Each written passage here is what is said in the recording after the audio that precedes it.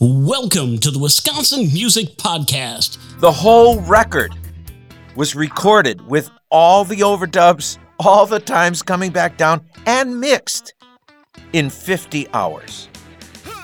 Wow. That's almost unheard of nowadays. Nobody would do that because they don't have to do it.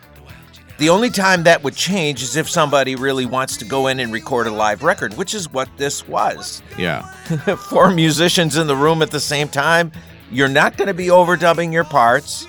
We're going for keeper tracks. So what we did was we recorded 3 takes, and then we bested those 3 takes. We kept re-recording over them until the producer said, okay, we got it, and the engineer agreed. So then we had at least 1 keeper and 2 backups.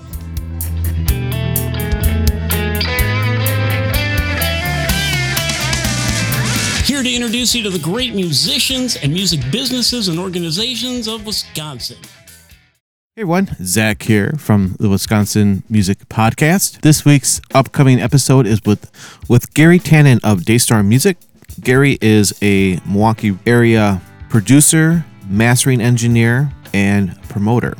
We're going to talk about his early years with his band Otto and the Elevators and projects that he was involved with after that. So thank you so much for listening. We'll see you on Monday. Thanks.